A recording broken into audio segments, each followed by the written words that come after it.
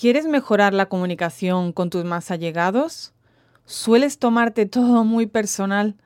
¿Con qué te estás sobreidentificando? ¿Cómo cambiar las historias que te repites y no te sirven? ¿Sabes cuál es el ingrediente necesario para que funcionen las afirmaciones y dónde aplicarlas?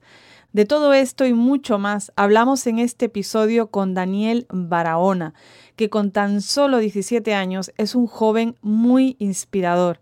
Es emprendedor, fundador de Rise Now Media y fundador de Citronella Records.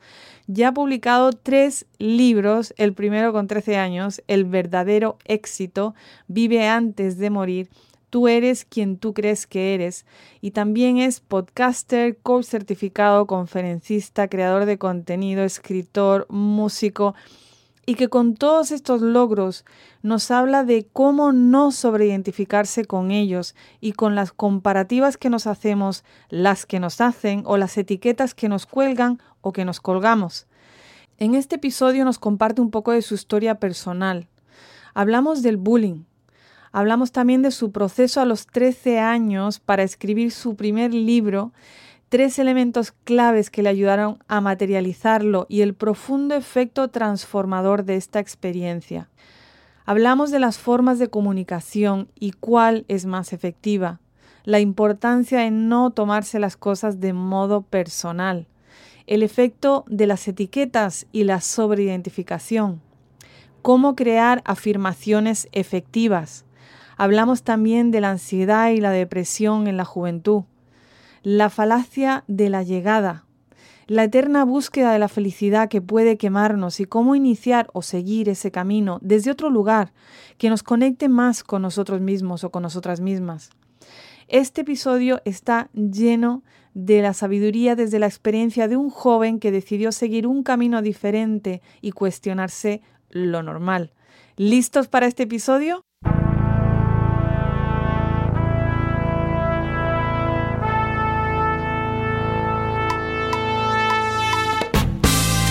¿Alguna vez te has preguntado qué hace que unas personas sean capaces de crear cambios que impactan su vida y la de otros? ¿Cuál es su forma de pensar, su mentalidad, sus patrones, sus percepciones del mundo, sus respuestas a diferentes eventos de la vida? ¿Qué les influye? Soy Cristina Puyol y te invito a que me acompañes en esta aventura donde exploraremos juntos la mente de los creadores de cambio. Hoy tengo conmigo al invitado más joven que he tenido hasta ahora. Tiene 17 años y es un adolescente inspirador de Costa Rica, emprendedor, fundador de Rise Now Media y fundador de Citronella Records. Ya ha publicado 3 libros, El verdadero éxito, Tú eres quien tú crees que eres, Vive antes de morir. También es podcaster, coach certificado, conferencista, creador de contenido, escritor, músico, más bien que no es. Daniel Barahona salió de la escuela tradicional a la edad de 13 años y viajó por todo el mundo con su padre, Juan Pablo Barahona, que ya lo hemos traído a este podcast, y su pareja, la pareja de su padre, Regan Hiller, mientras escribía su primer libro, El verdadero éxito. Está en la escuela de la vida, aprendiendo de la vida, experiencias en festivales, se ha certificado de un montón de cosas, ha hecho talleres de los mejores maestros del mundo. Su propósito es ayudar a los niños y adolescentes a transformar su vida y vivir la mejor vida de hoy en este momento. Así que ayudarme a dar la bienvenida a este maravilloso ser. Bienvenido, Daniel, ¿cómo estás? ¿Qué tal, Cristina? Qué lindo estar aquí, súper emocionado. Muchísimas gracias por esa bella introducción. La verdad es que ni siquiera lo puedo creer en qué momento pasó todo.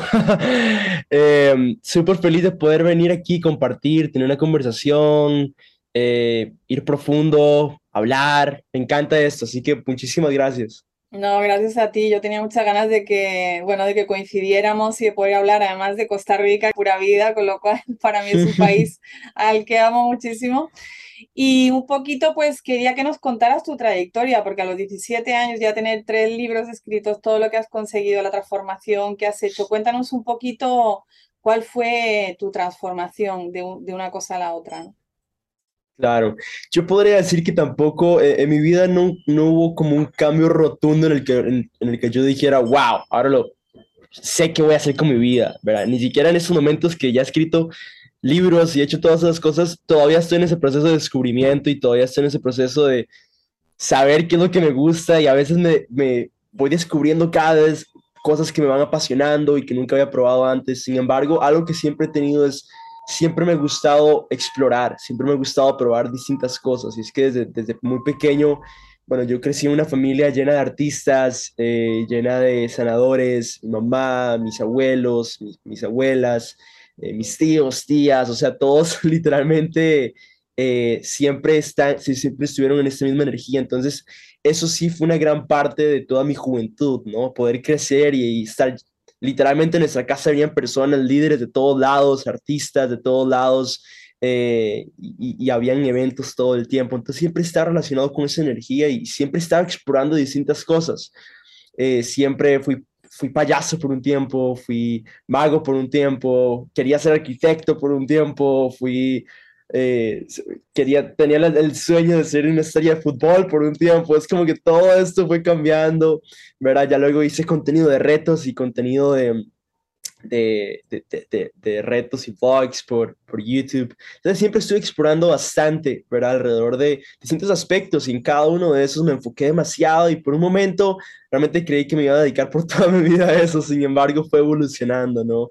Y como digo, siempre todo al final se complementa. Entonces todo eso que alguna vez experimenté y que alguna vez exploré se complementa con lo que hago hoy en día, ¿verdad? Que es jugar más, que es explorar más. Entonces siempre fui de alguna forma un explorador de la vida, me gustó siempre probar y eso también me llevó a un punto en mi vida en el que nunca me llegué a sentir esta sensación de que no eres, no eres un fit para la sociedad, ¿no? Como que no puedes, no logras entrar en el molde de lo que es ser una persona normal, digamos, ¿verdad? Yo iba a la escuela, yo tenía 12, 11 años y todos mis amigos querían ser abogados, doctores, que esto, que astronautas, bomberos, y sus papás eran todo eso, eran abogados, doctores, dentistas, mientras que mis papás eran más bien una locura, eran como los hippies, ¿sabes? Era como los que hacían totalmente cosas distintas, era el yoga, era la sanación, era el reiki, era la energía, era la música, y vivían de eso. Entonces, tan solo por eso era como que siempre me sentía como, oh, no sé, papá, mamá, no, mejor no vengan, ¿sabes? Nunca realmente me sentí como que era un fit, me sentía como el chico normal, el chico raro. Y eso me llevó a distintas cosas, ¿verdad? A tomar acción en distintas cosas, tanto como me hicieron bullying y me molestaron bastante por quién era y porque además siempre tuve como una vibra más como femenina también, ¿verdad? Entonces, eh, como que me molestaron también bastante y me juzgaron bastante, a la vez que eso también me llevó a mí para formar parte de un grupo de chicos cool, a molestar a otros también, a juzgar a otros también, a los raritos, cuando yo era también el rarito, aunque todos somos raritos de cierta forma, sin embargo no somos capaces de ir hacia adentro, ¿no? Y ver qué es lo que realmente está pasando. Entonces yo me sentía tan vacío dentro de mí mismo, se me sentía que no podía ser yo mismo y que quería ir a molestar a otros que tampoco sentían que podían ser ellos mismos, ¿verdad? O tampoco sentían que podían ser, era un espacio libre para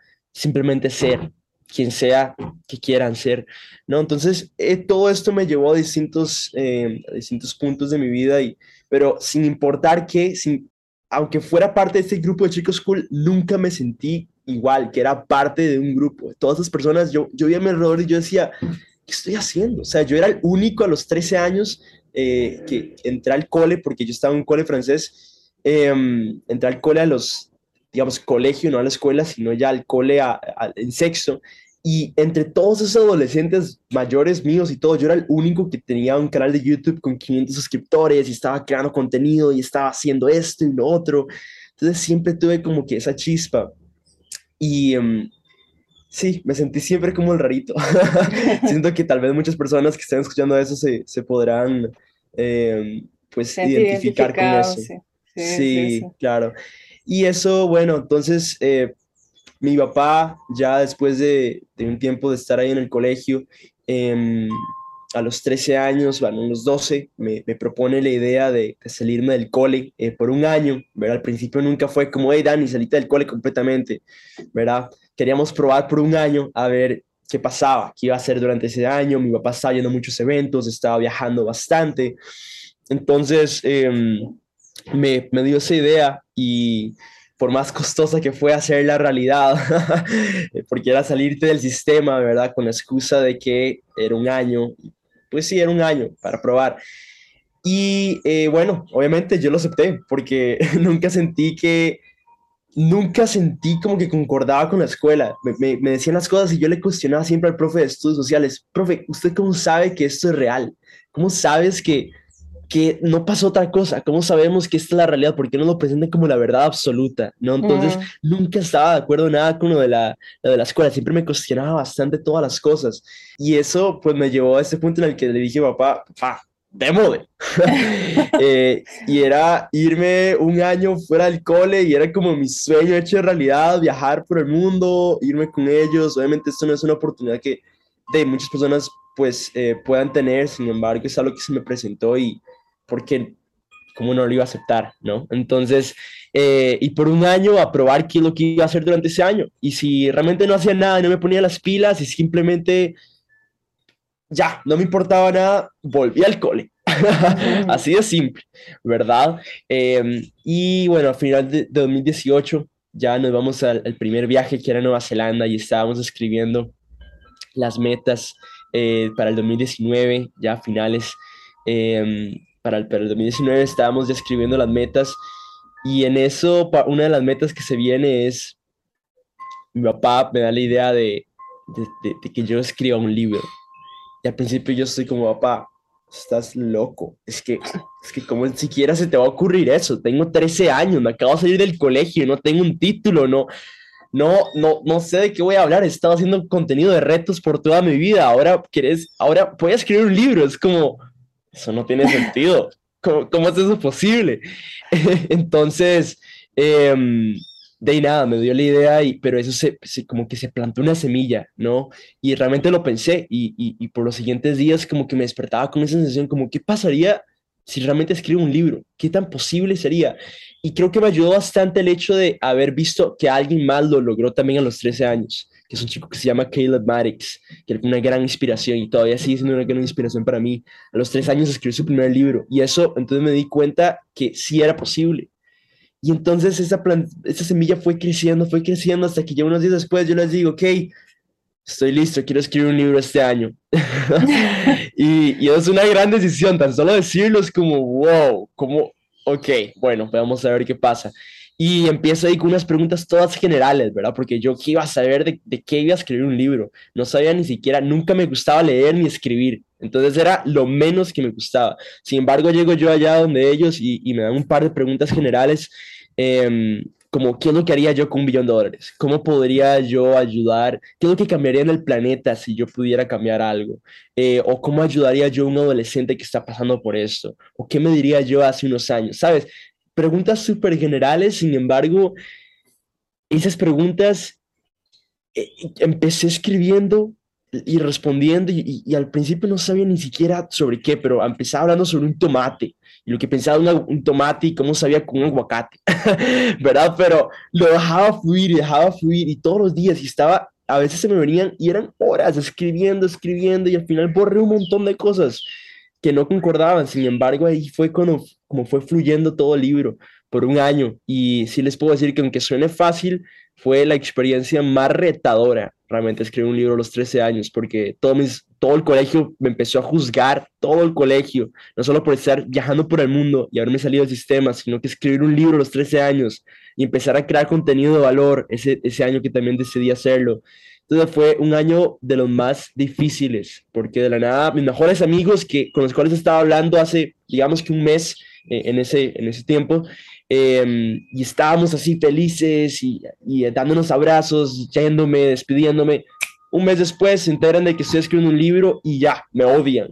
Y me meten a ¿Sí? todos estos grupos y me empiezan a criticar. Vieras qué locura, sí. Oh, wow. Y así fue hasta que ya, bueno, el 2020, enero, se publicó el libro y, bueno, disculpa ahí por un montón, pero te estoy haciendo un resumen. Ya en Ujú. 2020 sale el libro y ya en 48 horas pues se hizo bestseller en Amazon y eso fue un gran éxito. Los Qué mensajes que bueno. empecé a recibir, los adolescentes que empezaron a leerlo, hasta amigos del cole, imagínate, es Ah, lo que más me dio gracia. Amigos del cole y padres de amigos del cole también lo compraron y qué dijeron, bueno. Dani, ¿qué es este libro? Qué bueno, qué bueno. ¿Y cuál ha sido un mensaje así que recuerdes que te impactó de alguien que leyera el libro? Que dijeras, wow, el efecto que tenía este libro con esa persona. Uf, wow, eso fue que hace 3 años. Wow, sí, acabamos de cumplir 3 años, fue el 28 de enero, creo que se lanzó el primer libro. Sí, a ver, un mensaje fue, bueno, había una persona que de hecho era un amigo del cole, con el cual ni siquiera nunca había hablado mucho, sin embargo, a veces como que medio nos decíamos cosas, y estaba pasando por una depresión fuerte, que no sé, que el cole no resonaba con él, porque lo loco es que esto ayudó a otras personas en el cole a darse cuenta, como que mi ejemplo hizo que todas esas personas se cuestionaran si el cole realmente importaba o la forma educativa, la forma en la que nos educa hoy en día realmente es una solución, si realmente nos va a ayudar en nuestra vida, ¿no? O si realmente hace falta posponer nuestros sueños. Sabes, ahorita que estoy pensando en esto, creo que lo que más me gustó de mi libro es cómo inspiró a otros jóvenes a escribir su libro también. Mm, Literal, un mes después de haber lanzado el libro, recibí 5 jóvenes que me dijeron, Dani, estoy escribiendo mi libro, ¿qué puedo hacer? Recomendaciones, ¿qué hago? Pero quiero escribir mi libro de una vez. Creo que eso fue lo que más me impactó realmente, más allá del mensaje, fue el hecho de ver que mi ejemplo, el hecho de yo haber hecho este proceso por mí, también más que todo porque fue un libro que sí ayudó a otras personas e inspiró a otras personas, pero lo hice por mí porque fue un proceso interno completamente, de verme mis miedos, mis creencias limitantes, pasar por un montón de, una montaña rusa de emociones y de la nada recibir estos mensajes de personas que dicen, de jóvenes, adolescentes que me dicen, Dani, gracias a tu libro quiero empezar a escribir mi libro, ¿qué hago? qué bueno. Sí, Qué bueno, qué bueno. Y luego has escrito dos más.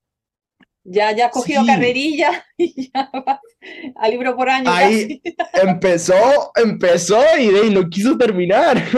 Ahí sigue. Sí, ya luego de ahí salió el primero y yo dije, pero ¿qué es esta maravilla? Me di cuenta de todo lo que podía hacer y todo, y también cómo el libro me ayudó a mí, como te comentaba, es realmente increíble cómo escribir un libro, sí, es para ayudar y es para compartir y es para eso y lo otro, pero es también un proceso interno inmenso, te das cuenta de tantas cosas, te vas acordando de experiencias, te vas acordando de cosas que aprendiste, escribiendo, se te vienen ideas y a veces lo lees y es como, ¿en qué momento, wow, en qué momento yo sabía todo esto? ¿En qué momento experimenté todo esto? Y procesos internos por los que vas es realmente una experiencia, diría yo, escribir un libro. Entonces, después de escribir el primero, de ello me fasciné, me encantó la experiencia y quise escribir el segundo porque se me vino un día ahí haciendo un video, se me vino el título Tú eres quien tú crees que eres, que era una frase que lo publiqué como en Twitter, así súper simple. Luego la volví a leer una y otra vez y yo dije, tú eres quien tú crees que eres, tú eres... este podría ser el título de mi próximo libro. Y fue lo mismo con el tercero. Con el tercero, de hecho, yo estaba escribiendo un libro sobre salir de nuestra zona de confort con un amigo en inglés y a mí se me vino la llamada, se me vino Live Before You Die. Y que eso es Vive antes de morir, ¿verdad? Pero no Sí. como el título, sino que estábamos, mientras que estábamos escribiendo, en una de las frases que estábamos escribiendo, y en eso no resultó como amigo y lo pensé una y otra vez y dije, pero suave un toque, vive antes de morir, el título de mi próximo libro. Me encanta que estos procesos así tan que salen. Sí, sí, sí, sí, sí. Son frases que a veces se me vienen y yo digo, espera, este puede ser mi próximo libro. Y de esta experiencia de escribir libros, te has llevado como a una transformación que dices personal dentro de, o sea, ha sido más un proceso para ti. Del cambio que has sentido, ¿cuál es el regalo mayor que te llevas? Wow, el cambio que he sentido. Yo siento que el hecho de poder, uf, hmm, cambio que he sentido, yo siento que es que realmente no hay mejores o peores, ¿verdad? Sin embargo, lo que más me ha gustado es poder, el hecho de tener una idea y como ver cómo se manifiesta, ¿no? Verme a mí, ver lo capaz que soy, que sí soy capaz. Eso es lo Ujú. que también me quedó mucho con mi primer libro, es sí soy capaz. Sí, fue un año, uff, pero lleno, aunque tal vez te diría que sí, que fui a Bali, que fui a todos estos lugares y fueron como 20 países en un año, fue una locura, pero no se pueden imaginar los procesos. A veces yo estaba en lugares, eran increíbles, y yo estaba en un proceso interno tan profundo y sintiendo tantas emociones que no quería salir, no me metía al mar porque tenía miedo al mar. Tenía tantos miedos, tenía tantas creencias limitantes, estaba pasando por tantos procesos internos, que fue toda una experiencia, pero el hecho de haber visto que sí soy capaz de lograr algo, de lograr escribir un libro, y de lo que en lo que me enfoco se expande. Esa palabra siempre me ha quedado, esa frase siempre me ha quedado mucho. En lo que me enfoco se expande. Me enfoco en este libro y se expande el libro, ¿verdad? Se expande el contenido, se expande el impacto también. Creo que eso es lo que más me ha quedado, esa nueva creencia de que sí soy capaz, porque una y otra vez tuve que además escribir mis creencias limitantes y todavía sigo haciéndolo. Sin embargo, me quedó bastante eso y el hecho de poder ver cómo estas ideas se manifiestan, cómo estas ideas se hacen realidad. Lo que un día soñé y lo que un día estaba empezando con 0 páginas, hoy tiene, y no sé, para decirte, mis libros son pequeñitos, son 120 páginas, 150 páginas. Em, pero el hecho de verlo, recordarme de que un día tuve con una página y no supe ni siquiera sobre qué iba a escribir el libro, y de la nada tengo 150 y está aquí en mis manos, es como, wow, qué belleza, Dani, qué belleza. Sí. Me encanta, me encanta. Y uno de los temas que quería hablar contigo, bueno, había varios, pero uno era sobre el salto generacional, ¿no? Cómo mejorar la comunicación entre generaciones diferentes, porque yo creo que vosotros tenéis una frescura, unas ideas nuevas, una forma de ver la vida, y luego la gente que tiene más edad tiene una experiencia que también es muy valiosa, pero cada vez más da la sensación de que hay como una separación de generaciones, ¿no? Y de incomprensión. Y Ujú, siempre ha pasado, siempre. Pero quizá con las redes sociales, quizás se parece como que se diferencia más, se separa más, y las personas que no han nacido con las redes sociales, con los teléfonos de hoy en día, pues se sienten como más separados o más, como viviendo en mundos diferentes, ¿no? ¿Qué piensas tú que puede ayudar a una mejor comunicación entre generaciones? una mejor comunicación. Qué buen tema. ¿Hablas entre padres e hijos o en general? Puede ser los dos, o sea, en general, pero también entre padres e hijos, porque ahí también hay un salto Que, generacional, sí. claro, total, total. Te voy a hablar desde mi experiencia con mis padres, ¿ok? Porque sin duda hay un gran salto. Me llevan ¿qué? Como 30 años más o menos. Eh, y aunque sí haya muchas diferencias y hayan diferentes creencias y seamos diferentes, ¿verdad? Porque cada ser humano es diferente. Sí hay diferencias, sin embargo, lo que siento que lo que más me ayuda es hablar desde el corazón. No sé cómo explicarte eso bien. Y tal vez suena muy cliché, como habla desde tu corazón, o escucha tu corazón, ¿verdad? Pero es como, y hablar desde el corazón es hablar lo que realmente sientes. No sé qué decirte con lo de las redes sociales, de ahí son cosas que redes sociales o tecnología, de ahí sí, son, nosotros vivimos, nacimos con esa tecnología, nacimos con todas esas cosas, mientras que todas estas generaciones pues las vieron llegar más bien, ¿verdad? Entonces, claro, cambian muchas cosas, sin embargo, la comunicación, yo siento que hay varios factores para la comunicación, sin embargo, creo que de lo más importante es hablar desde el corazón, no te puedo decir cosas específicas, sino como, pucha, llegar y decir, vieras qué es lo que siento y vieras que me siento así, así, así, y vieras que lo que me hiciste el otro día me hizo sentir de esta forma. ¿Qué te puedo explicar? Te puedo decir que la forma en la que nosotros nos comunicamos y en la que he desarrollado mucho, digamos, con mi papá, que mi papá siempre siempre se ha expresado bastante conmigo, siempre nos vamos en todos esos viajes, siempre casi que todos los días íbamos caminando, al menos nos tomamos unos 20 minutillos ya antes de dormir, o a veces en la mañana, en la playa, o en cualquier lugar, a veces era en la ciudad, a veces eran lugares tan lindos, a veces no tan lindos, pero lo importante era la conexión que teníamos entre él y yo, ¿verdad? Nos íbamos caminando en nuestro espacio, porque obviamente también, ¿sabes? Necesitamos nuestro espacio de padre e hijo.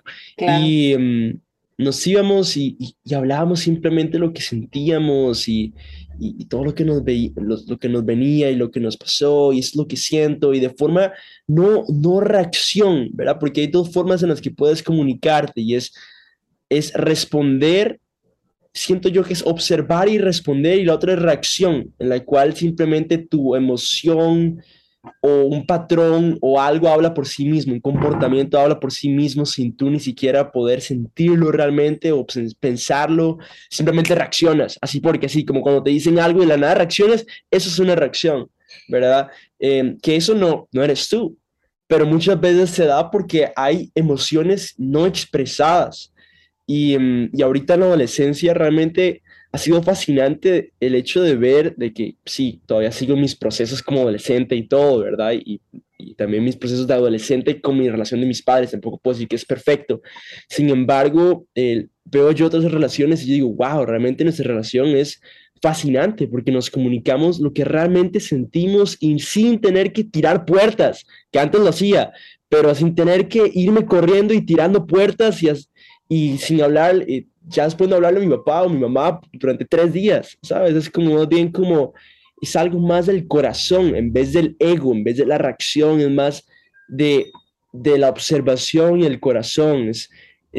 Papá, vieras que lo que me hiciste me hizo sentir de esa forma. Tal vez esa no era tu intención. Tal vez no era tu intención. Tal vez me quisiste decir otra cosa. Pero, pero vieras que eso es lo que yo sentí con lo que me hiciste. Y quiero entender cuál es tu punto, por qué lo hiciste, contame, quiero entender también tu punto de vista, desde dónde tomaste acción.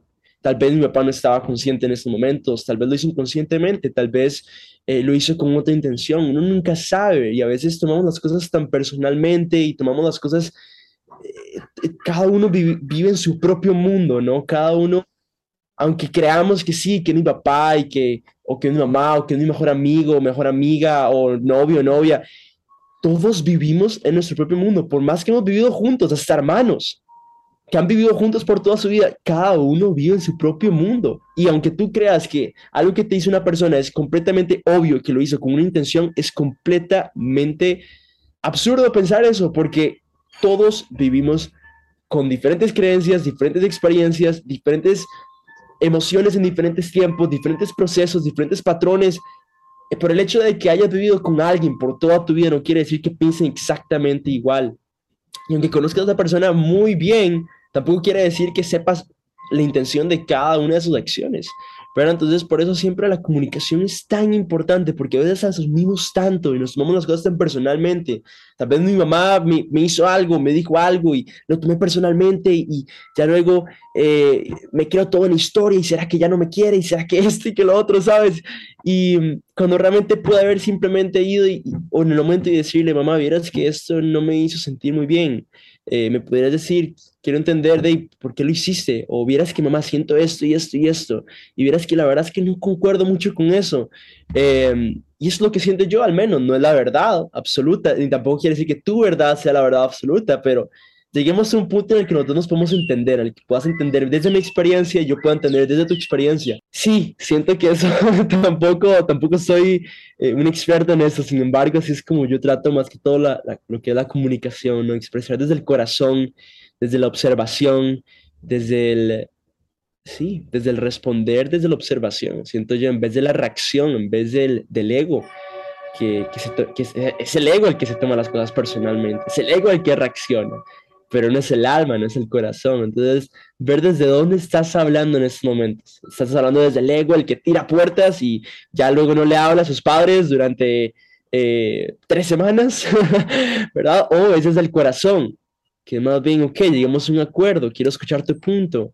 ¿Qué es? Porque al final, si te das cuenta, hablar desde el corazón es lo que más ayuda. Por más que tires puertas y es como hablarle a una pared. Cuando hablas con un ego, cuando hablas desde el ego y cuando hablas hacia un ego, digamos, si yo me pongo a pelear y ese es mi ego, ¿no? Entonces estoy peleando y ya luego le despierta el ego también a mi papá o le despierta el ego también a mi mejor amigo. Entonces son dos egos ahí tirándose puertas, tirándose veneno, uno al otro, reaccionando una y otra vez, que pasa muchas veces, ¿no?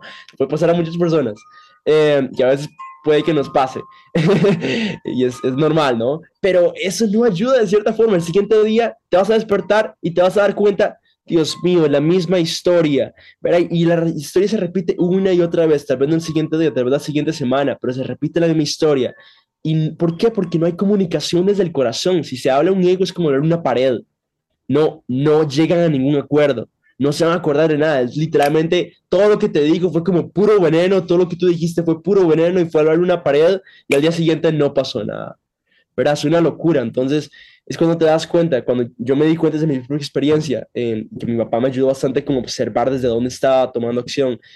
Y es que cuando yo le hablaba a mi papá desde el ego, las cosas no funcionaban. Él no me lograba entender lo que realmente sentía. Y sí, tal vez el ego tenía razón y tal vez sí sentía, pero tal vez la forma de comunicarse no era de esa forma, sino de otra forma. Pero si lo comunicabas del ego, no llegábamos a un acuerdo. Entonces, ¿qué te puedo decir? Esa es mi experiencia. espero eso pueda ayudar de alguna forma. El cuarto título, digo, el libro de tu cuarto, el título de tu cuarto libro, Coraz. Comunicación desde el corazón, ya está, ahí está, te lo dejo. Exacto, del cuarto libro, qué bueno. Cristina, ya, no me plantes esa semilla porque hoy mismo empiezo. 5 horas de una vez. Sí, sí. Dios mío. Pero y bueno, porque en esto que hablas de la comunicación desde el corazón, hablas un poco de observarse, ¿no? De separar el ego, de separar la persona que reacciona, como dices tú, el darte cuenta de que somos seres emocionales y a veces se nos dispara, pero si te tomas el tiempo para respirar, para observarte, para no asumir cosas, porque tú, como decías, tú cada uno tiene su propia historia. Y por otro lado también al darte cuenta que la otra persona tiene su propia historia, el tener un poco de compasión y entenderlo desde su punto de vista, preguntar, ¿no? ¿Cuál es tu historia? Y yo te cuento la mía, ¿cuál es la tuya? Y entonces ver en dónde se nos ha liado Exacto. la historia y se nos ha ido por otro lado y ha salido el ego y ha sobresalido, ¿no? Y esa Mm, parte es bonita, ¿no? Para poder tener una comunicación más efectiva, comunicándose desde el corazón. claro, Qué bueno. totalmente. Ahorita yo estoy hablando para padres y madres, pero digamos, es Sirve para para todos cualquiera. y todas. O Exacto, sea, es todo tipo de relación, exactamente. exacto. Sí, sí, sí, sí. Sí, Siempre el no asumir y no tomarte las cosas personales, porque como dices tú, cada uno está en un punto. Y si tú un día tienes un día malo por algo, igual se te sale algo que no ibas a decir normalmente y se te salió y esa persona se exacto. lo tomó totalmente personal. Entonces, si no te tomas las cosas personales, ¿qué otro significado podría tener esto, ¿no? Esto que te ha hecho esa persona. Y así. Exacto. Mm. Tomarme las cosas personales sin duda ha sido algo, eh, digamos, no tomarme las cosas personales sin duda ha sido algo que me ha ayudado demasiado en mi vida. Y en la adolescencia tendemos a tomar las cosas muy personalmente y por eso hay tanto, al menos lo que yo veo, ¿no? Que a veces escucho demasiado, que hay tanto drama y que esto pasó con esa persona y porque saliste con su mejor amigo o con su pareja, con la pareja de tu mejor amigo, pero realmente no era nada romántico y entonces te toman las cosas personalmente y se quedan historias una y otra vez y hay drama una y otra vez y ahí es cuando tú eliges, ok, realmente quiero este drama en mi vida, realmente quiero estas historias una y otra vez, realmente quiero estar peleando una y otra vez y que se me vaya tanta energía en eso o quiero más bien utilizar esta energía para la creación, para aquello que me apasiona. Utilizar esta misma energía que estoy gastando ahí, la puedo utilizar para algo más que me puede hacer sentir mejor, para algo más que realmente me gustaría, para algo más que realmente me apasiona, para algo más que realmente quiero en mi vida. Pero ahí es cuando te cuestionas, una vez que eres consciente de esto, que ahí puedes este es el punto de inflexión, puede ser un punto de inflexión, ¿no? Que tú eliges, sigo haciendo las cosas como antes y sigo creando la misma historia una y otra vez, o quiero las cosas de una forma distinta. Quiero utilizar esta misma energía de una forma distinta para la creación. Entonces, al menos lo importante, siento yo, siempre el paso uno es como conciencia, es al menos estar consciente, al menos haber, tan solo haber escuchado esto y estar consciente ahora de cómo hablas, desde dónde estás hablando, de dónde te estás comunicando, es el primer paso para todo, que algún día eso te va a llevar a que tus relaciones y que tu vida en general vaya donde realmente quieres que vaya, ¿no? Y también es que en la adolescencia tenéis una época de autodescubrimiento, ¿no? De saber quién soy, de trabajar Claro. la identidad. Entonces el ego va a aparecer sí o sí, va a estar ahí dando Uf, pucha. unos Crisis buenos viajes. existenciales. Exacto. Cristina, las Mm, crisis existenciales ya me han tocado varias veces. sí, Son una experiencia, yo digo, wow, de eso es lo que hablan, eso es el proceso de adolescencia, ok, ya sí, entiendo. sí, sí, sí. Qué locura ser adolescente, bonita Pero experiencia. la identidad se sigue trabajando toda la vida, ¿no? La identidad es algo que Claro, uno claro, también va moldeando y que hay momentos en la vida que dices, ok, me he sobreidentificado con esto, voy a cambiarlo porque ya no me sirve y voy a buscar una nueva identidad, total. ¿no? Sí. Hasta yo mismo, tú crees, digamos, mira, muchas personas hablan de lo que yo hablo y me hacen entrevistas y todo, y tanto escuchar de que soy escritor y que soy esto y que hago lo esto y lo otro, me creí demasiado esa historia y hasta ahorita ando en ese proceso, es como, me creí demasiado esa identidad y que yo soy eso y que yo entonces tengo que cumplir con un rol en el mundo y entonces que yo tengo que seguir una cierta historia en el mundo y tengo que por mostrar una cierta imagen, ¿verdad? Entonces, me hice creer, caí en esa trampa, en esa ilusión de que yo soy eso, que soy escritor, que soy artista, que hago esto y que lo otro, pero no, no soy nada de eso. Sí, son cosas que salieron y que fluyeron y que bueno, genial, pero no me identifico con nada de eso porque siento que identificarte, o sea, ponerte etiquetas ya es cerrarte, ¿no? Es lo mismo como con Sí, sí, sí, lo súper que se me está viniendo a importante. la mente ahorita, sí, con lo que se me está viniendo ahorita a la mente es como las etiquetas de cuando dices soy vegetariano, ¿no?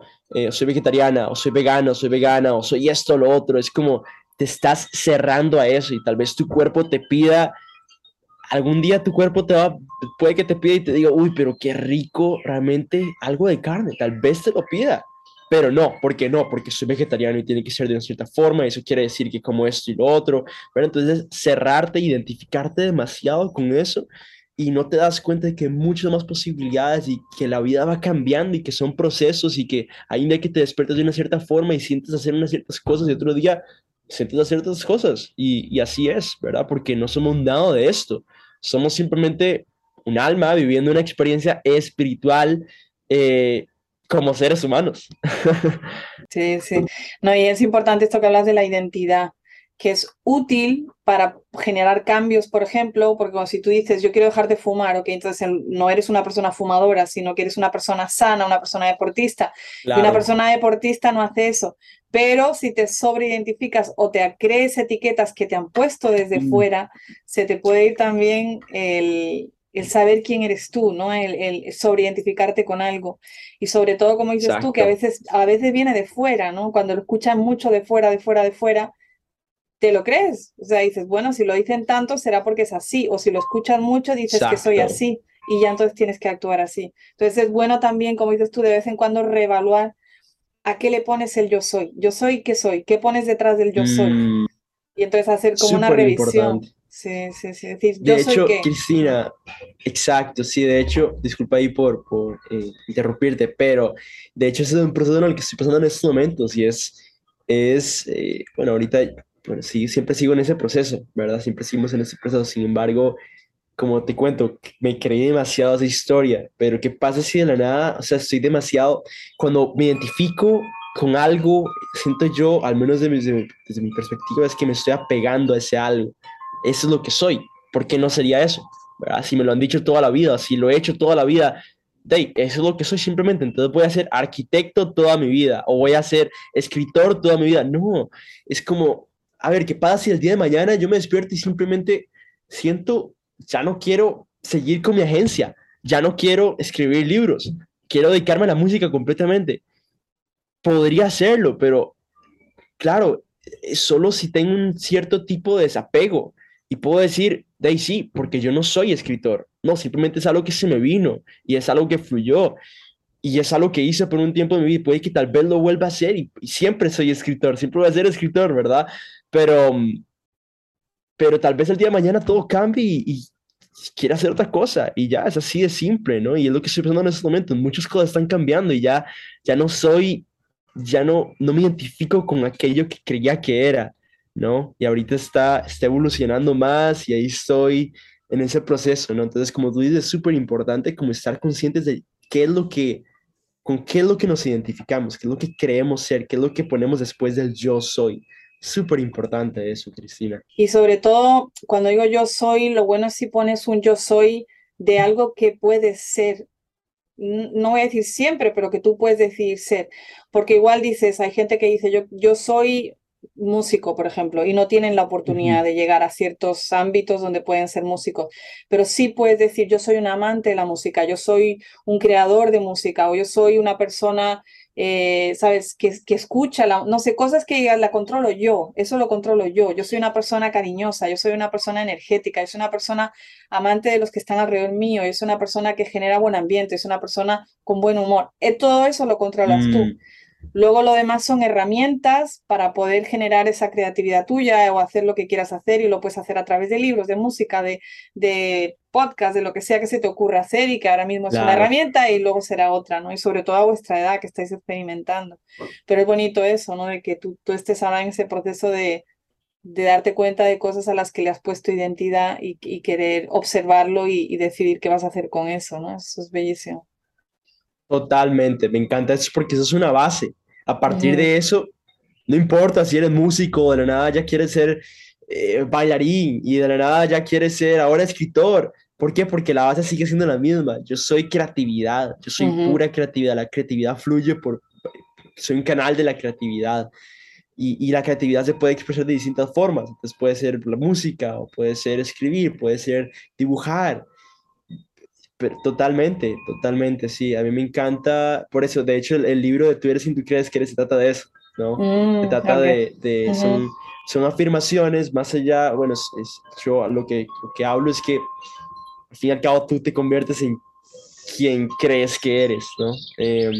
Por ejemplo, yo me decía a mí mismo siempre que era muy tímido, ¿no? Cada vez que mi papá me introducía o mi mamá me introducía a personas, me acuerdo, en festivales y así, que me introducían a personas, yo siempre estaba ahí como detrás de mi papá o mi mamá, ¿verdad? Y entonces yo me decía, no, es que yo soy muy tímido, me lo decía a mí mismo, yo soy muy tímido, no le voy a hablar a esas personas, no hace falta, mejor me quedo con papá o con mamá, pero ahí me lo repetía una y otra vez, entonces un día me cuestioné, pero si me digo que soy tímido, entonces ¿cuándo llegaré a ser confiado en mí mismo? ¿Verdad? ¿Cómo sería posible? ¿Cómo llego a ser confiado en mí mismo cuando estoy creyendo que soy tímido? Llegué a ese punto porque ya estaba yendo a eventos que me estaban hablando sobre las creencias. Entonces, lo mismo de las creencias, de crear tu realidad, me la cuestioné con creencias que yo tengo sobre mí mismo, ¿verdad? Entonces, así salió el libro y básicamente también tiene 150 afirmaciones que son sobre esto, ¿no? Que es todo, pues, es como una base, son como los pilares, como tú dices.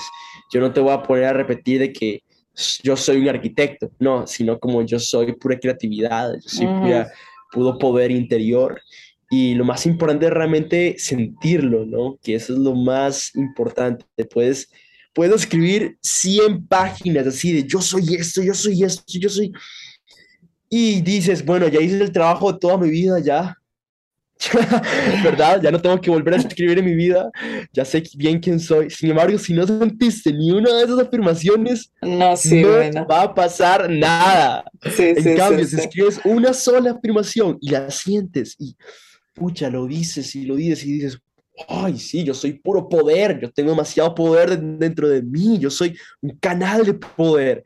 Y lo sientes en cada célula de tu cuerpo, es como ok, o sea, eso sí puede, literalmente está científicamente comprobado que las células cambian. Es una locura, o sea, las células se transforman cuando realmente dices algo y lo sientes, ya sea algo malo, algo negativo sobre ti mismo, otras personas, o también algo positivo de ti mismo u de otras personas u otras cosas. Las células literalmente se transforman. Qué bello, Es una me encanta, locura. me encanta. Ujú. Daniel, y un tema que a mí sí me preocupa mucho es la cantidad de gente joven que tienen en su vocabulario y que comparten esto y que lo sienten de verdad, temas de ansiedad, de depresión, suicidios, a una edad que digo yo deberíais de estar explorando la vida y disfrutando de la vida. ¿Qué puedes tú decir para ayudar a la gente joven, si has conocido a gente, si has hablado con gente joven que está en ese lugar? ¿Y por qué crees que ahora se está tan popularizado desde tu experiencia de una persona de 7 años Mm. que has conocido a mucha gente joven? Sí, sin duda, al menos lo que se puede ver en los números es que conforme fue creciendo la tecnología fue que era más parte de nuestra vida, se puede ver en los números demográficos que la depresión fue incrementando, ¿no? Entonces, o sea, está científicamente comprobado que conforme la tecnología fue formando más parte de nuestra vida, la depresión, más que todo también en los jóvenes, pero igual en los adultos, ¿verdad? Pero más que todo en los jóvenes, en los niños y adolescentes, porque están creciendo con esto, las redes sociales, la tecnología y todo. La depresión fue incrementando. Y yo sin duda diría que es, a ver, tampoco te puedo decir una razón específica, sin embargo, creo que es que estamos intentando vivir una vida, ¿qué te puedo decir? Vivir una vida que es la vida ideal, ¿no? O tal vez no estamos comparando con las vidas ideales. Y te puedo hablar al menos de mi experiencia con las redes sociales. Siento que al ver en las redes sociales tantas personas, que a la vez son tantas, pero a la vez también son pocas, sin embargo, vemos tal vez en nuestras personas y ya es como que puede influir bastante en nosotros. Al ver personas que están viviendo un cierto tipo de vida, ¿verdad? Y que están logrando cierto tipo de cosas, nos podemos comparar de cierta forma y nos comparamos y decimos, sí, pero entonces mi vida no es nada. ¿Quién soy yo? ¿Qué voy a hacer con mi vida? Si esta persona, por ejemplo, te voy a repetir mi experiencia, de hecho ahorita, la próxima semana, no sé cuándo vaya a salir este episodio, pero la próxima semana, mediados de febrero, va a salir un video mío que ya he estado editando por alrededor de un mes, he estado editándolo, es un videazo, son 10 minutos, pero hablo sobre esto mismo, no hablo sobre todas esas personas que nos muestran un cierto tipo de vida y sus logros. Y, por ejemplo, yo cuando estaba creciendo, como te comenté, esta persona, Caleb Maddox, fue una gran inspiración para mí, ¿verdad? Sin embargo, se convirtió, ay, fue cuando me cuestioné, realmente era una inspiración, de cierta forma era una inspiración, pero de cierta otra forma yo mismo me puse esas expectativas. Y me puse, ok, tengo que ser como Caleb Maddox. Ya luego fui creciendo y vi a esta otra persona, se llama Iman Gatsi, y luego vi a esta otra persona y fue creciendo la lista de personas que fui siguiendo y que como que admiraba y que me contaban sobre todos sus logros y que hablaban sobre cómo lograron esas cosas. Entonces yo lo veía como realista, ¿no? Porque te explican, esta fue mi historia, entonces pasé de esto y hice esto y así es como tú también lo podrías hacer. Entonces, claro, yo veía la posibilidad de que yo también podría ser uno de ellos, ¿verdad? Y entonces veo a estos pocos influencers, pero que me influencian demasiado. Y entonces lo considero como algo normal o como una expectativa para mí mismo. Así es como yo debería de hacer la vida. Y te voy a contar, tal vez esto sale un poco del tema de esto, pero te cuento un poco de mi experiencia. Yo, igual, aunque estaba escribiendo libros y aunque estaba haciendo todas esas cosas, igual me seguía comparando con esas personas. Entonces me puse todas esas expectativas de que yo tenía que lograr ciertas cosas antes de los 18, porque vi a esas personas y a los 17 ya había generado $1.000.000, y a los 18 había escrito 10 libros, y a los 19 ya tenía 2 millones de seguidores. Y entonces yo veía a esas personas y yo decía, ok, ok, quiero romper paradigmas. Era todo con la misma excusa, no estoy rompiendo paradigmas, estoy siendo una inspiración para la sociedad. Y por eso también fue muchas de las formas en las que fue mucha de la inspiración de por qué escribí mis libros también, que por un lado está bien, por otro lado no sé, resuena mucho conmigo porque era tratando de romper paradigmas, tratando de inspirar, tratando de ayudar, tratando de convertirme en un cierto tipo de inspiración para las personas, una cierta imagen para las personas. Y entonces me convencí, me puse expectativa de que yo tenía que cumplir todas esas cosas antes de una cierta edad. ¿Por qué? Porque para eso, para la mente es, ok, si cumplo esas cosas, voy a tener la vida resuelta, ¿no? Entonces, ok, si tengo 2 millones de seguidores a los 21 años y tengo 10 libros y tengo, ya he estado en canales de televisión, y he estado en periódicos, y he estado en revistas, y he estado en podcasts, y he hecho esto y lo otro, y tengo conexiones por aquí y por allá, puedo estar en películas y hago esto y lo otro, tengo la vida resuelta. No tengo que preocuparme del dinero, no tengo que preocuparme de las personas porque tengo seguidores, no tengo que preocuparme de mis proyectos porque tengo personas que trabajan para mí, me hacen todo más fácil. Entonces es como, ok, puede tener la vida resuelta, entre comillas, ¿verdad? Eso es lo que le hacemos creer a la mente y eso es lo que yo le hice creer a mi mente y me di cuenta que caí en la trampa el año pasado, de hecho cuando me invitaste a este podcast en noviembre, por eso estaba pasando por toda una etapa de mi vida porque me di cuenta de todas estas expectativas que me estaba poniendo para mí mismo, literal, cada cumpleaños, cada vez que cumplía años era más presión en mi vida. En Claro. vez de celebrar, en vez de celebrar y decir, ok, ya casi los 18, era más bien como, no, no quiero crecer porque quiero seguir siendo joven y lograr todas estas cosas para ser una inspiración para los jóvenes, para los niños, para los adultos, para todo el mundo, romper paradigmas. Y eso era todo mi ego, ¿no? Yo me estaba comparando con esta imagen, con esto que tenía que lograr, con estas expectativas, y que esa era lo que iba a resolver toda mi vida. Y me di cuenta que eso todo era una ilusión, caí en una trampa en la que el 99% de las personas caen, que es la falacia de llegada, es un concepto que se llama así, falacia de llegada, que es el hecho de pensar de que al llegar a un cierto punto de tu vida o al lograr algo, ese logro te va a mantener la felicidad, ¿no? Y por más pequeño que sea, puede ser, ok, cuando tenga esa nota, ok, cuando tenga esa pareja, ok, cuando logre ser amigo de esa persona, ok, cuando entre al club ahí de chicos populares. Y es pensar de que cuando vaya a pasar eso vas a ser feliz. Y entonces lo que pensamos es que estamos haciendo nuestro sueño realidad. Y eso no es lo que yo pensaba. Estaba haciendo mi sueño realidad, entre comillas. Y estaba escribiendo libros, y estaba en televisión, y estaba en esto y lo otro. Pero me estaba convirtiendo realmente en un eterno buscador de la felicidad. Era como una rata buscando queso. Nunca es suficiente queso. Buscas y buscas y quiero más queso y quiero más queso. Pero entonces ahí es cuando te preguntas, ok, ¿es realmente el queso lo que va a solucionar esos problemas? Porque si es así, ¿por qué nunca es suficiente queso? Porque siempre quiere más queso.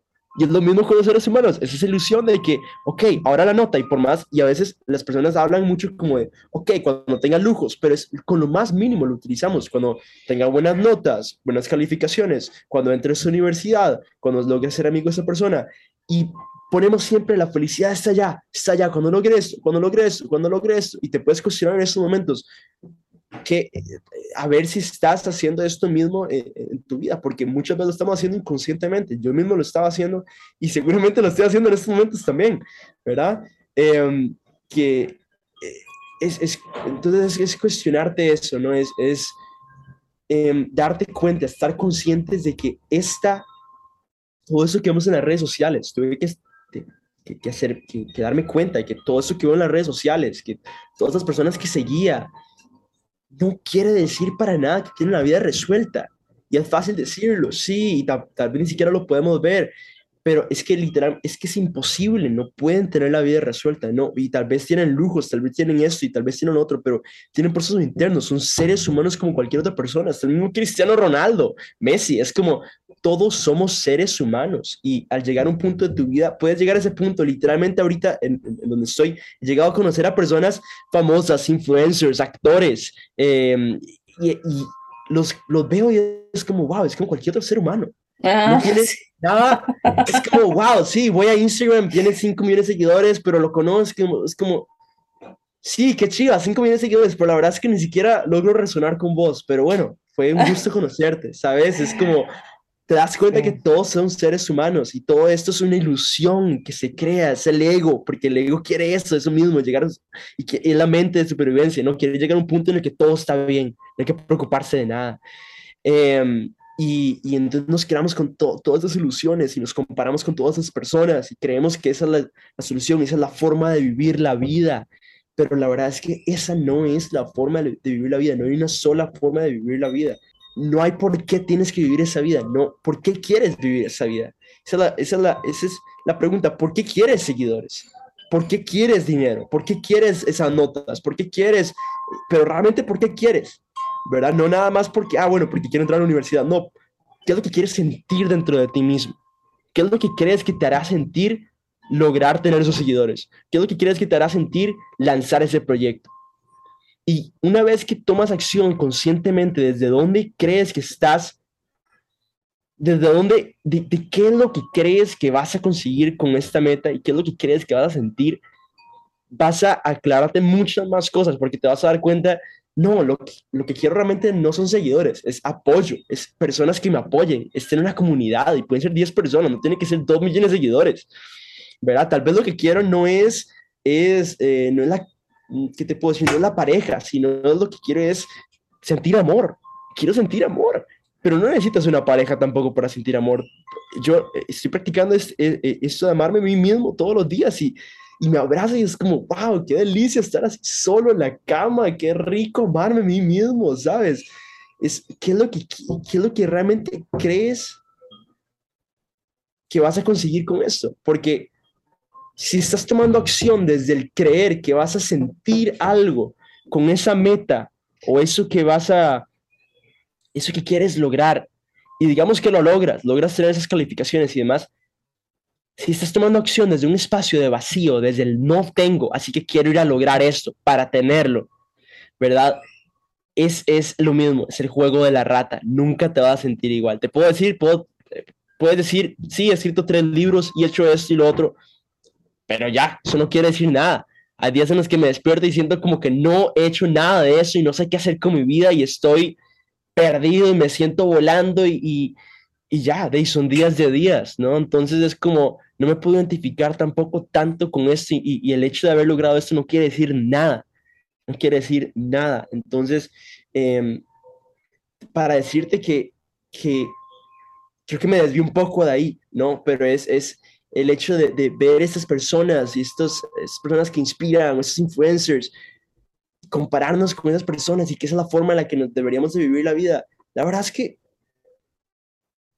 no tiene que ser así, de esa Ujú, forma, ¿no? ujú. Y una vida no está buena y la otra no está mala, no quiere decir que la de ellos es mejor y la tuya es peor, no, es lo que realmente quieres sentir está aquí mismo, porque son sensaciones, son emociones que están aquí dentro tuyo, que es importar qué tanto logres, te vas a sentir igual, exactamente igual, entonces es desde dónde estás tomando acción, desde dónde estás viviendo todos los días, ¿no? Yo ya dejé de seguir a muchas de esas personas que me ponen esta típica imagen de cómo debería yo vivir mi vida, porque la verdad es que sí, quiero lujos y quiero esto y lo otro, tampoco lo voy a rechazar, eso es algo que quiero y quiero abundancia en mi vida, definitivamente, sin embargo, no hay una forma en la que debería de vivir mi vida, no hay una forma en la que debería de yo convertirme, no hay una idea que debería yo implantarme en la cabeza para vivir la mejor vida o una vida extraordinaria, ¿no?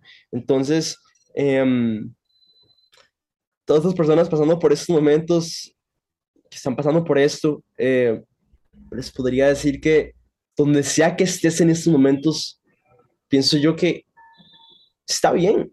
Está bien por lo que sea que estés pasando en estos momentos, está bien que estés sintiendo eso, está bien que estés sintiendo que tal vez no perteneces, tal vez está bien que estés sintiendo que no eres suficiente, está bien que estés sintiendo que no eres capaz, está bien, somos humanos y créeme, no estás solo. Yo mismo a veces paso por eso y a veces son semanas, a veces son días, a veces son horas, a veces son segundos, pero todos estamos pasando por este proceso y por más que a veces creamos esto que algunas personas están viviendo una mejor vida y otros una peor y unos tienen más dinero y otros menos dinero, es como todo es tan relativo, todos estamos pasando, todos somos seres humanos que estamos pasando por los mismos procesos. y estamos pasando por las mismas emociones, sentimos lo mismo, tal vez de distintas formas, tal vez de diferentes historias, pero sentimos lo mismo. Entonces, comentar de que siento que todo, el primer paso es simplemente estar conscientes de desde dónde estamos viviendo nuestra vida, ¿no? ¿Qué es lo que queremos lograr y por qué? Porque vemos a estas personas y creemos que esa es la vida que deberíamos de vivir. Porque vemos a estas personas y creemos que esa es la solución. ¿Qué es lo que realmente queremos sentir en nuestra vida? Y descubrir qué es ese sentimiento, qué es lo que queremos sentir y descubrir cómo lo podemos sentir aquí y ahora, en estos momentos. Porque como te lo dije, tal vez suena un poco cliché, tal vez las personas que están escuchando esto digan, Dani, es que no es posible, es que es fácil decirlo porque has escrito 3 libros y estás haciendo esto y lo otro, que has viajado. Pero no, es que eso no quiere decir nada.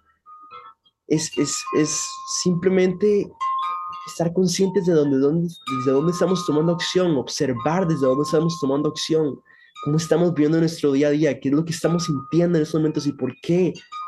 ¿Qué es lo que crea también esas sensaciones? ¿Y por qué crea estas sensaciones? Cuestionarnos un poco más todo esto, hacer un viaje más hacia el interior. Vivimos tanto en el exterior y creyendo que las calificaciones y los seguidores y todo. Y la verdad es que se puede decir que es el camino fácil o el camino fácil de alguna forma porque no tienes que ir hacia adentro. Ir hacia adentro es realmente retador, ¿no? Pero ya luego te das cuenta que no es el camino fácil. ¿Por qué? Porque estás repitiendo una historia una y otra vez y estás siendo un eterno buscador de la felicidad y estás creyendo y todas estas ilusiones y realmente vives dentro de una ilusión y no estás siendo realmente feliz, no estás creando la vida que realmente deseas, no estás sintiendo lo que realmente deseas, estás actuando desde un vacío. Pero en cambio si vas hacia adentro y tal vez sí puede ser un poco más retador, porque es el ego el que le retador ir hacia adentro y aceptar y ver y observar y sentir y decir, pucha, sí, siento esto, de verdad, qué miedo. O sí, vieras qué tristeza siento. O vieras que, hey, sí, realmente no siento esto. Es realmente retador, sin embargo, el hacer eso nos va a brindar los resultados que realmente queremos.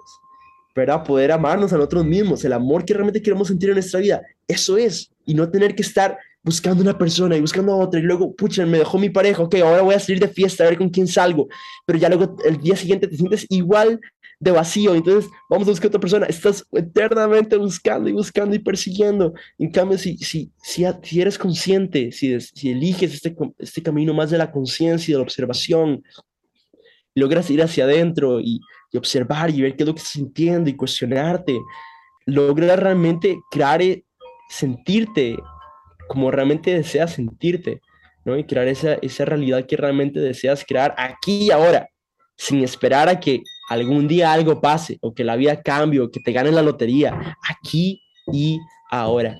Porque la verdad es eso, todo lo que queremos llegar a sentir, todas las ilusiones que estamos poniendo allá en el futuro, no son esas ilusiones lo que realmente queremos, es lo que creemos que nos van a hacer sentir. Y esas sensaciones nos podemos sentir aquí y ahora sin importar qué, ¿verdad? De nada, eso es, siento yo, Cristina, que eso estoy viendo demasiado en estos momentos porque es algo por lo que estoy pasando. Claro. Y cada vez me repito una y otra vez, Dani, está bien con que las cosas tomen tiempo, está bien con disfrutar más, está bien con salir un día con los amigos, está bien con trabajar también y de tus proyectos, está bien sentirte de una cierta forma, tal vez un día te sientes feliz, otro día tal vez no te sientes no muy feliz, está bien, no hay una idea, no hay una forma en la que deberías de vivir la vida, un camino o una estructura o un sistema, porque no es así como funciona la vida. Son simplemente procesos, son momentos. Eso es lo que es la vida y al final todo se complementa, ¿verdad? Tal vez hoy ponerte a practicar malabares. Tal vez no es algo que quieras, tal vez no quieras ser payaso, tal vez no quieras dedicarte al circo por toda tu vida, pero practicar malabares y es algo que te apasiona en estos momentos, eso se va a complementar en un día en el futuro, ¿verdad? Se va a complementar con tu trabajo, se va a complementar con otros aspectos de tu vida. Tal vez hoy trabajar, tal vez, o escribir un poco, tal vez leer un poco, se va a complementar también con tus relaciones. O con amarte a ti mismo, con tu relación contigo mismo. Tal vez hoy con la naturaleza o hacer aquello que te apasiona. A veces creemos tanto como que ok, si quiero hacer malabares, quiere decir que soy payaso, o quiero trabajar en un circo por el resto de mi vida, o quiero dedicarme, no, tal vez nada más me gusta hacer malabares y ya, y me gusta en estos momentos, y lo hago, y al final eso se complementa en todos los aspectos de mi vida. Eso es algo, bueno, todo esto lo hablo en el video, la verdad, literal te hablé sobre todo lo que hablo en el video. Es realmente un proceso por el cual estoy pasando y siento que muchas personas pasamos por eso, bueno, todos pasamos en algún momento de nuestra vida por eso, y Más de una bueno, vez, yo creo. más de una Porque vez, es el sí. observarse y parar y decir, ok, ¿para qué estoy haciendo esto? ¿A dónde me lleva esto? ¿Y con qué me estoy comparando? Y yo creo que Exacto. las redes sociales lo que la gente se olvida es que muchas veces estamos comparando nuestro peor momento con el mejor momento de un montón de personas. Y eso no es una comparación Y eso es lo más valiosa. loco, eso es lo ¿Sí? más loco, ni siquiera es el mejor momento, eso es lo más Correcto. loco que nos hacen creer. Es lo mismo con mi viaje en Europa, la gente me ponía mensajes, yo sí estaba viajando por Europa por 4 meses completamente solo, con mi propio dinero y conociendo un montón de jóvenes y todo. Y claro, yo no me venía la motivación de poner historias de cuando no me sentía muy bien. Entonces ponía historias de los lugares en los que estaba y simplemente iba a Londres y ya luego era este lugar y luego Croacia y así. Había personas que me ponían como, wow, Dani, estás viviendo la vida. Wow, Dani, qué dichoso. Wow, estás en Europa solo a los 17 años. Qué locura. Yo tengo 29 y nunca había ido a Europa. ¿Verdad? Entonces se comparan conmigo. Lo que no sabían es que todos los días te cuento, en mi viaje a Europa, por más que se veía que estaba viviendo esto y lo otro, todos los días fue realmente algo muy duro para mí, porque todos los días me estaba estresando demasiado, me estaba tomando shots de cafeína, pastillas para no sentirme mal, imagínate, porque estaba pasando por muchos procesos internos y mucho estrés en mi vida que me ocasionó eso, que yo mismo me creé ese estrés, ¿no?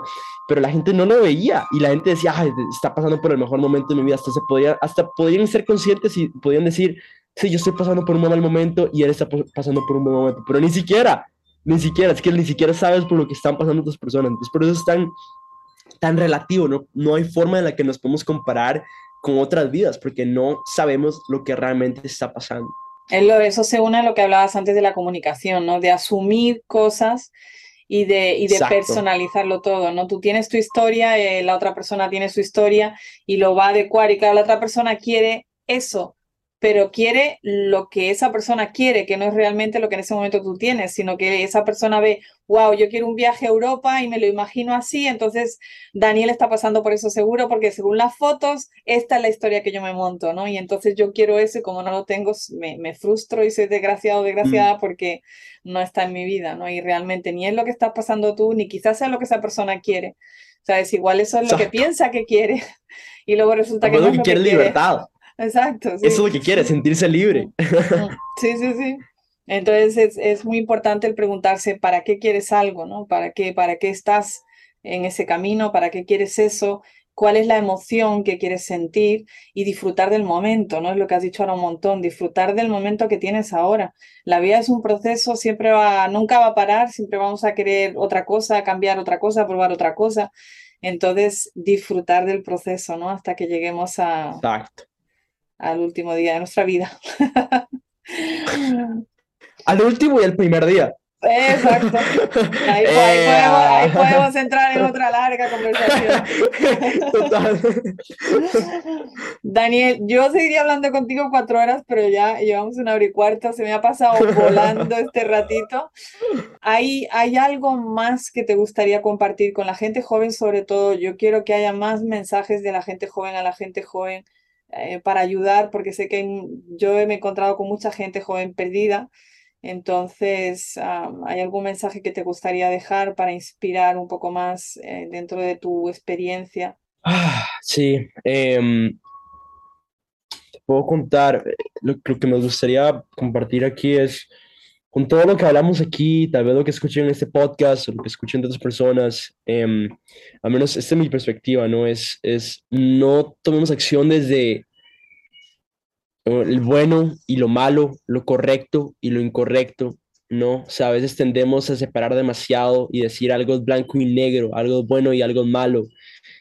Comer a las 4 de la mañana es malo y comer a las 10 de la mañana es bueno, o no comer desayuno es malo, o es verdad, es como que siempre estamos como separando todo nuestro día a día, tomando acciones de qué es lo bueno para mí, qué es lo malo para mí, ¿no?